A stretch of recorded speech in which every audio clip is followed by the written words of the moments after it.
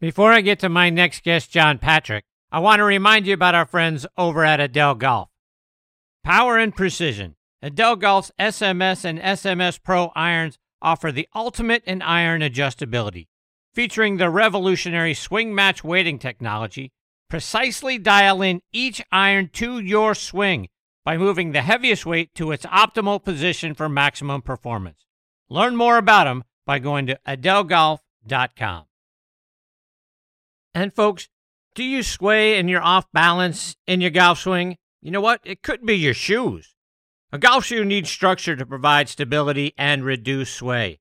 How can you tell if your shoes lack structure and are hurting your game? If you can hold your shoes by the toe and heel and twist it, toss it. Squares was designed for the perfect balance of structure and comfort. Isn't it time you tried Squares? Try the new Speedbolt at squares.com. That's SQAIRZ.com. Looking for the ultimate Myrtle Beach golf experience? Well, it's only a click away.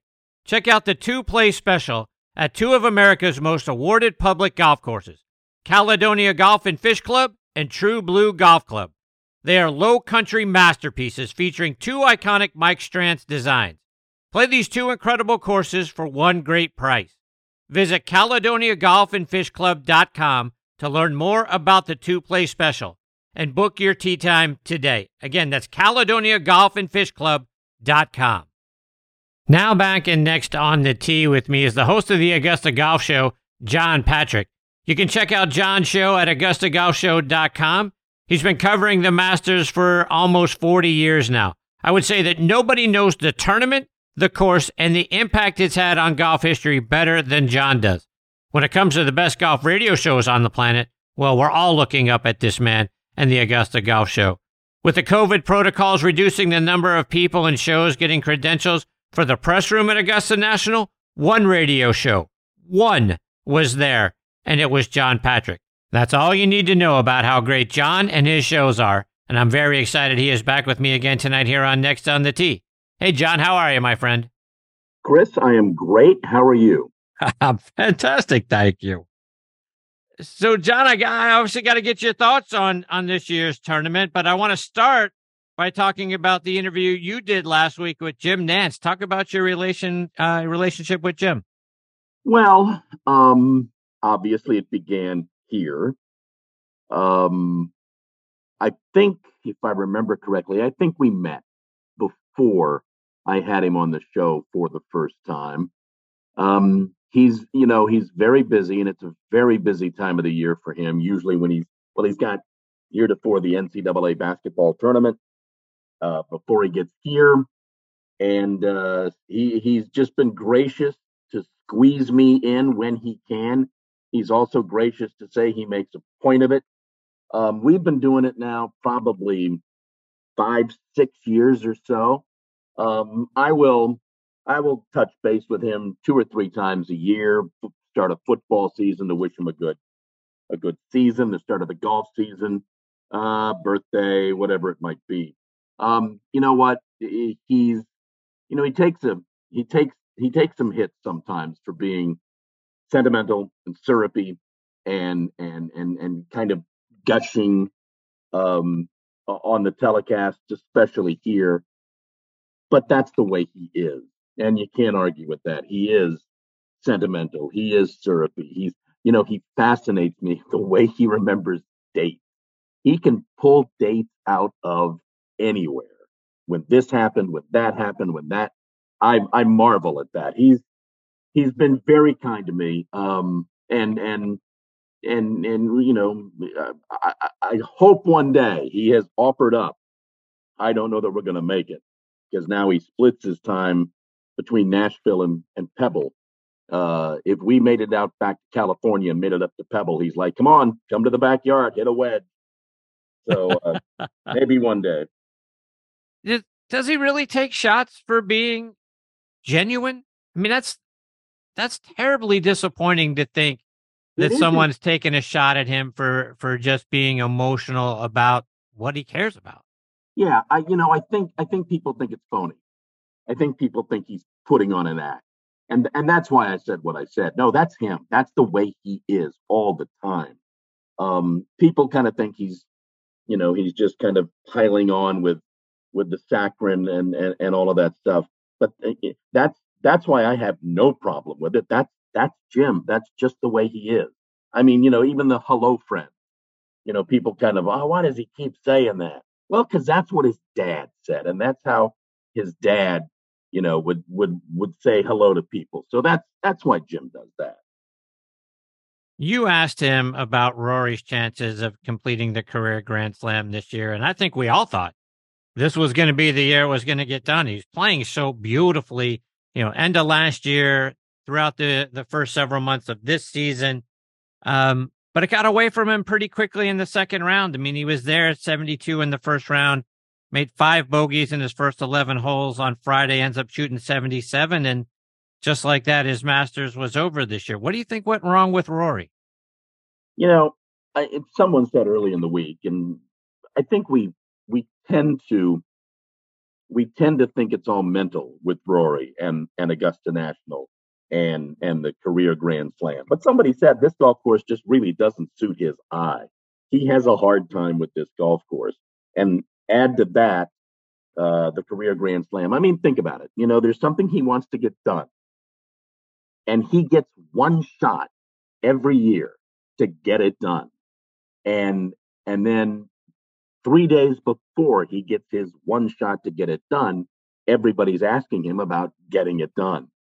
So I know what people said going into it. I never really gave Rory much of a chance. I didn't think he would miss the cut. I honestly, Chris, and we've seen it happen in this town with this golf tournament. It would not surprise me if he never won this golf tournament. Really? Yeah. I mean, every year is a year older. Every year it gets harder to do. Every year, somebody, John Rahm, somebody comes up and plays well. I've just been around this thing long enough and thought somebody was going to win it, and they never do. It wouldn't surprise me at all if Rory never won it. Speaking of that, and like I say, you've been covering the tournament for almost 40 years now. Who are some of the other guys that you thought would win it that never did? I always thought, and this may be a name out of left field, but I just always thought KJ Choi was going to win this golf tournament. I don't know why. You'd watch him come and play, and he seemed to have what you needed to have. He was methodical about how he went about doing things. He never really seemed to take a lot of chances. He played the percentages. He played fairly well in the golf tournament. This is at a time when, through the years, you kept hearing you needed to learn the golf course. You needed to play the golf course X amount of times to learn all of its idiosyncrasies and nuances. And he seemed to be doing that, but it never happened. Obviously, there have been some glorious days out there, but obviously for a lot of people, one of the saddest days out there was when Nick beat Greg Norman. And everybody thought, we all thought going into that round on Sunday that it would be one of those great Sundays at Augusta, coronation of a fan favorite and someone who had fired and fallen back in this golf tournament. And then that day happened. And it's hard to feel sad for these guys. They're very well off. They play this game very well. But boy, that was truly a sad day at Augusta National. John, you and I in the past have talked about Jack and the 86 Masters and the golf ball that you got from Jackie and all the emotions around what it was like in 86. And I was talking earlier tonight with Mark Calcavecchia and Olin Brown about the 98 Masters. And that's one of the, I don't know what adjective to use, but I would say, obviously Mark O'Meara won and that was great. But Jack, and speaking of Jim Nance, when Jack came into that 98 Masters, 58 years of age, 2 bad hips that he would later have replaced the following January, and Jim Nance coming on for the final round saying, welcome to the final round of the Masters. You are not going to believe what you're about to see. And Jack makes another run at a 7th green jacket. To me, that's an underrated Masters from a Jack Nicklaus standpoint that I hold very dear. I understand that. Yeah, I mean, I do. It didn't have a feel that day of Jack being able to pull off a seventh, but boy, it for me especially, it certainly was a lot of fun. As much as I never thought I would be somewhere on that day in 1986, fast forward 12 years, and I or a couple of years, I didn't really think that was going to happen. Coming into this year's tournament, some in the media were talking about what it would be like having the live players back in the field. And to me, John, it seemed like a non-story. I mean, the patrons seemed to receive Phil and Cam Smith just fine. I know they were pulling a little harder for John Rahm than they probably were for Brooks. But any of the issues, the ill will, or guys not talking to me, that was all drummed up by the media. I didn't see that any of that really was a story at all. Do you see it any differently?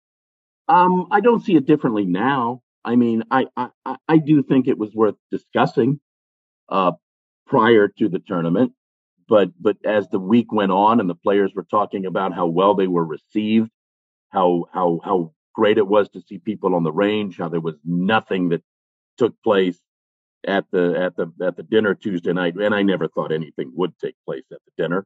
And in the times that I got out on the golf course and was able to watch a little of the practice rounds, and some of the live players came through, and the live players in many cases kind of played with themselves. There wasn't a whole lot of interaction and grouping in the practice rounds, but to your point, warmly received by the crowd.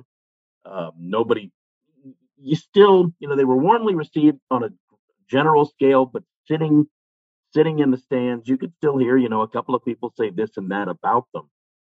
But there certainly were no catcalls, no boos. I thought, as popular as Phil is, and it's been a couple of years, you know, his receptions were a little lukewarm compared to Phil. And I think the guys were all kind of tiptoeing around, wondering how it was going to go because there was, how am I going to interact with my peers on the range? How's that going to go? Once that goes a certain way, what's it going to be like with the crowd? How's that going to go? So you could sense early on in the week that that they were a little, a little cautious about how it would go. Now, to your point, I do think, and I hope we put to rest the conversations that were taking place about their preparation for a major championship, and they weren't playing competitive golf, and they weren't major championship ready. Well, it seemed like Phil Mickelson, Brooks Koepka, and Patrick Reed were major championship ready. Yeah, 100%. Fred Ridley was asked why Greg Norman didn't get an invite to this year's tournament during his midweek press conference, and he was quick to point out how he wanted to keep the focus on the tournament, and that Greg had only actually come a couple of times over the last decade or so, even when he was invited. Can you picture Greg being invited back to future tournaments? Yeah. I mean, I can't quite picture how this all plays out. It's a question I ask on the show almost every week. How do you see this playing out? How do you see this ending? Can you see Dustin Johnson back on tour? Can you see Brooks Koepka back on tour? And nobody really can at the moment, but it doesn't mean it won't happen one day. I mean, who 5 years ago would have predicted we'd have been in this situation? So, yeah, I can see a day because I have no idea how this is going to play out.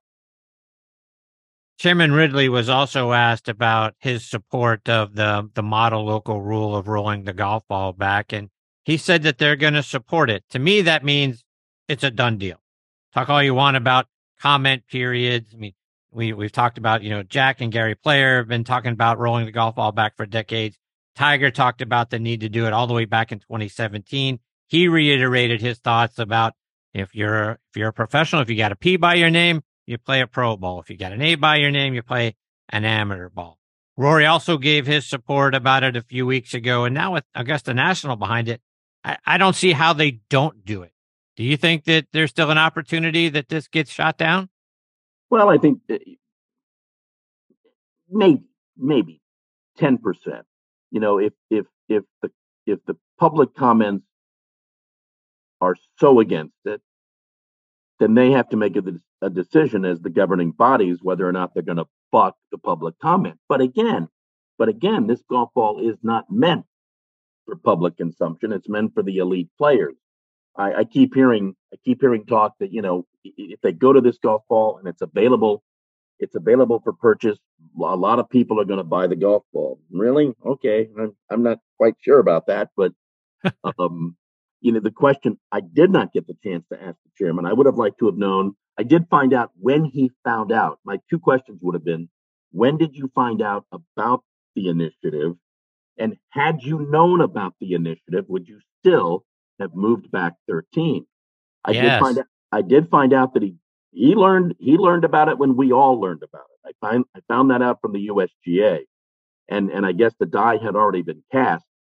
But I wonder. I thought through this whole process that this weighed on him heavily. Billy Payne did not touch the golf course. Booty, before Billy, did touch the golf course and took a lot of grief for it. Billy worked a lot on the infrastructure of the tournament, not on the golf course. And now here comes Fred Ridley with a discussion about moving back, a tee on one of the sacred holes of the game. So I did wonder, had he known about this, would he have done this? Having said all of that, I do think the golf hole played exactly the way they wanted it to play. I think they got everything out of it they had hoped for. I think one of the little secrets that didn't get talked about much. It was talked a lot about moving the tee back, but not a lot of people talked about moving the tee up. It was raised just a little bit, and when you hit your tee shot from a elevated tee, it doesn't roll as much. So I think they got exactly the results they were looking for. Augusta National sent out an email about a new hospitality pavilion that they're looking to build across the street, across Washington Road for next year's tournament. What are you hearing about that? So far, nothing. I mean, all of those announcements were very vague. More to come. The only thing I can gather from it, and I'm speculating here, if you go to masters.com, you can inquire about it. You can put your name in a list for that. I have to imagine, Chris, if they're taking applications from people on the website, it will not be $12,500 like Berkman. It will be, it will be probably, it could very easily be the cost of a patron's badge. But I wouldn't be surprised if it was the cost of a patron's badge plus another 100 or something like that, to allow you to utilize the hospitality. Don't really know where physically in town. He says across the street, and there is plenty of room across the street. He says it's going to be across the street. I guess once they break ground, we'll know a little bit more. But rest assured, like everything else, even if it is hospitality for the common man, it'll be an uncommon place. No doubt. Golf Digest did an article about the future of the club, looking out 10 years, 20 years. And when you look at their 2043 predictions, they're talking about a fan village, a second golf course being added, housing for the players being available there. We know that all things are possible through Augusta National, but what do you think about an expansion that is of that magnitude over the next 20 years? I don't think they'll ever do anything to house the players. I don't think the players want that. I think the players would like to be off the campus, off the compound, decompressing when they don't have to be there. It's pressure packed when they're on site. And it's different, Chris. It's pressure packed, just because you're on that club and you don't want your guests or your ticket holders to do anything wrong. I don't think they want anything to do with staying on the campus. Um, I don't really believe there will be another golf course.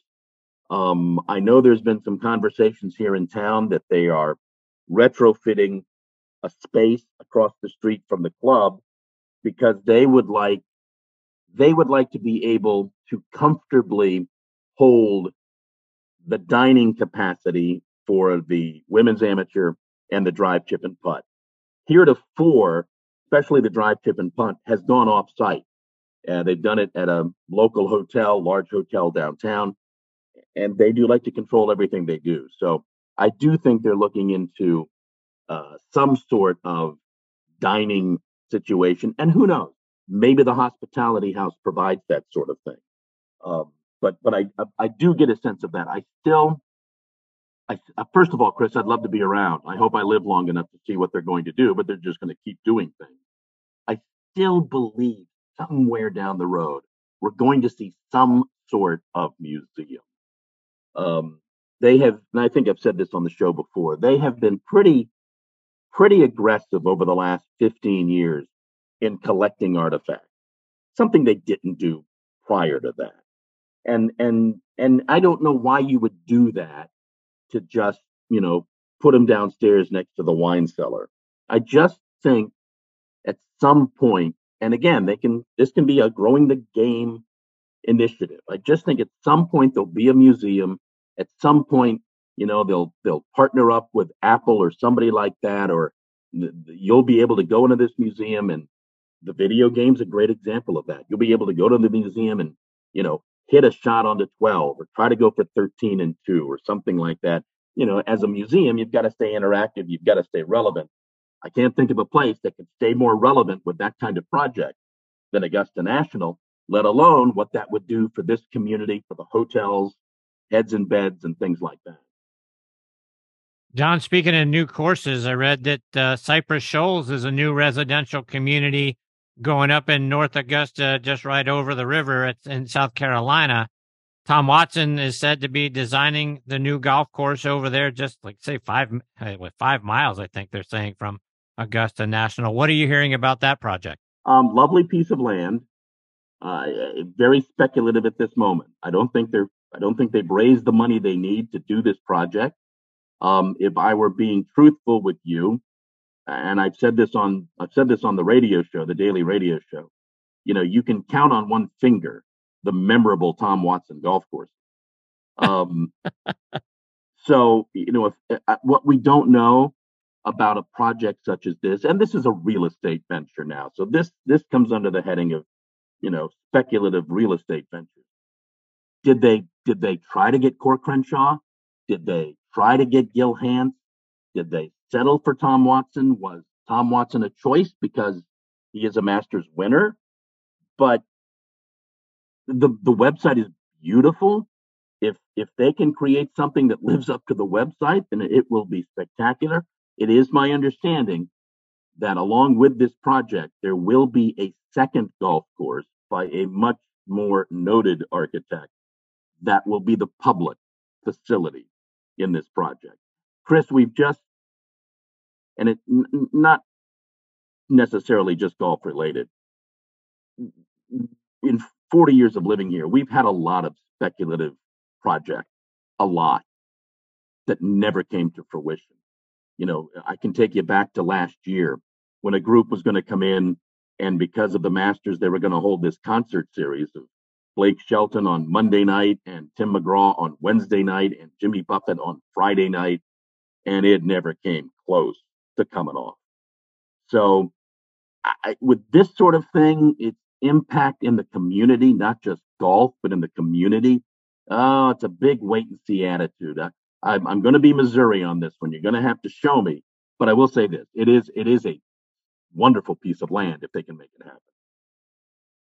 Don, I got to get your thoughts on the actual result of the tournament.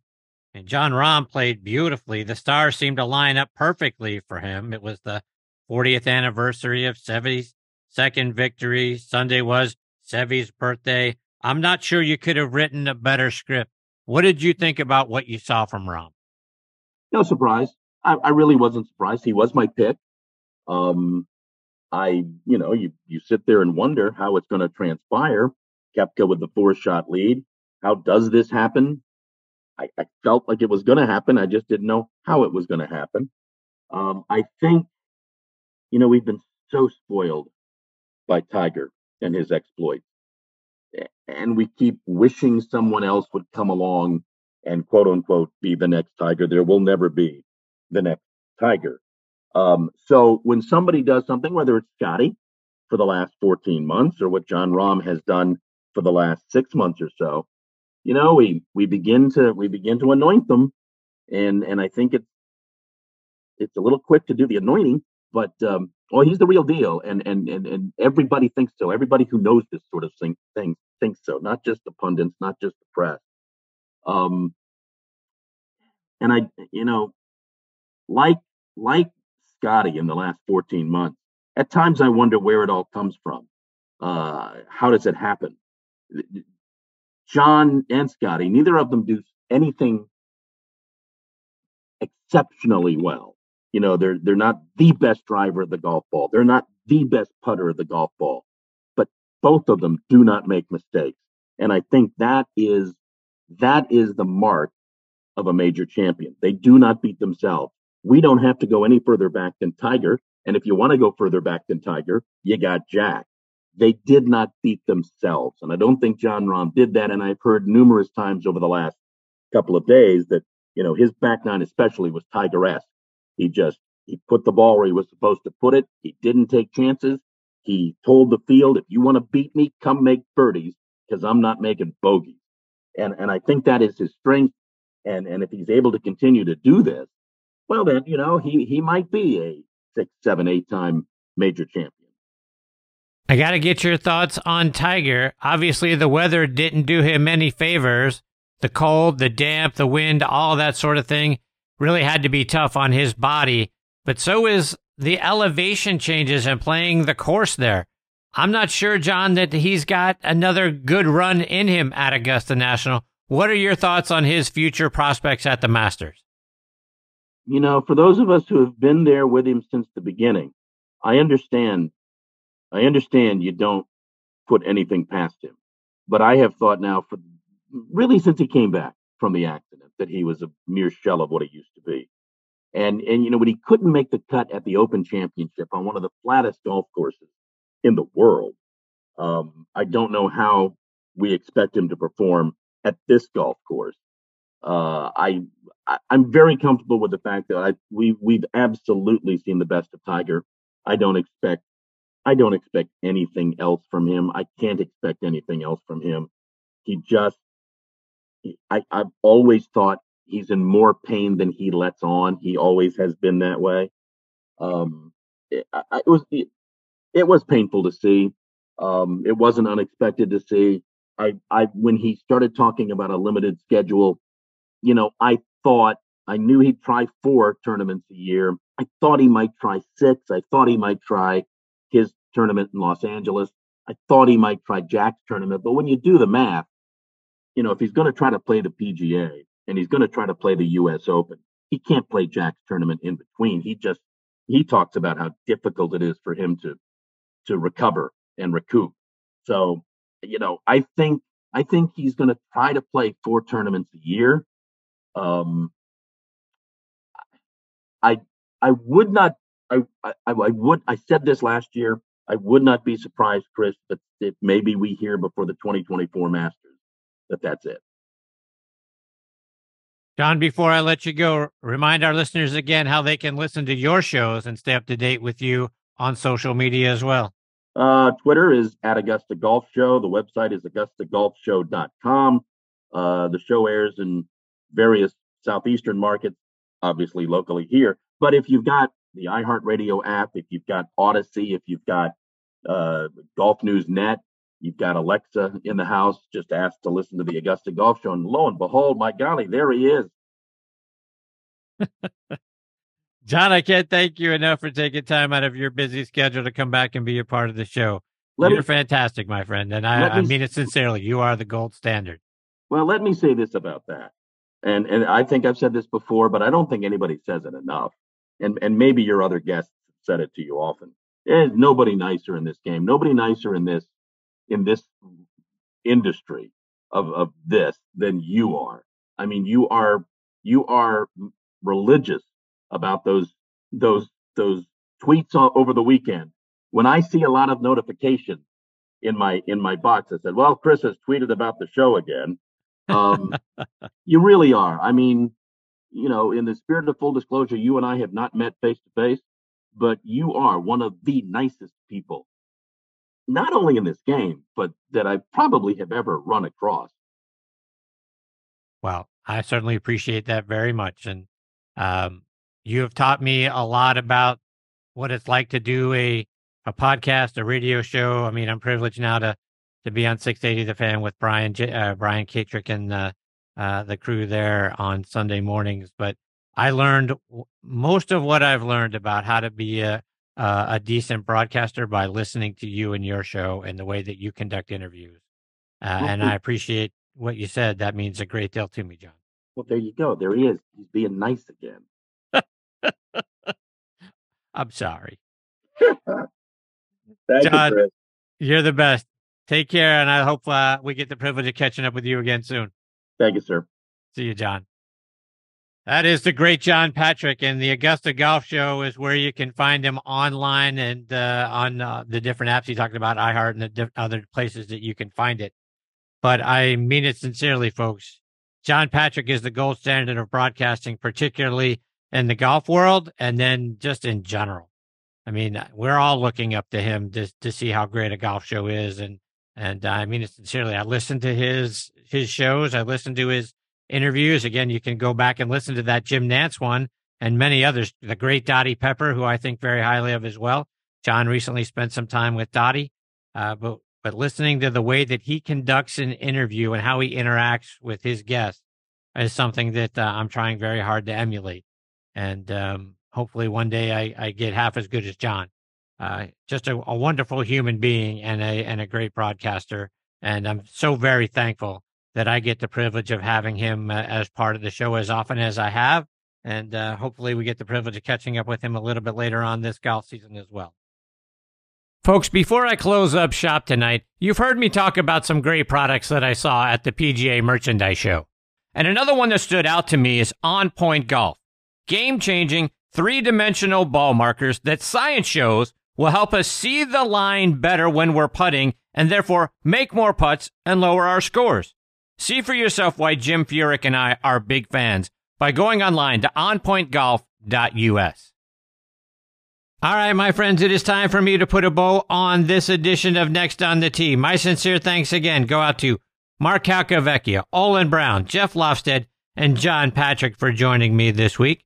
Scheduled to join me next week are our resident director of instruction, Tom Patry, will be back, as will my favorite author and the original producer of the content on the Golf Channel, Keith Hirschland. I love Keith, and I'm so excited he's going to be back a part of the show next week.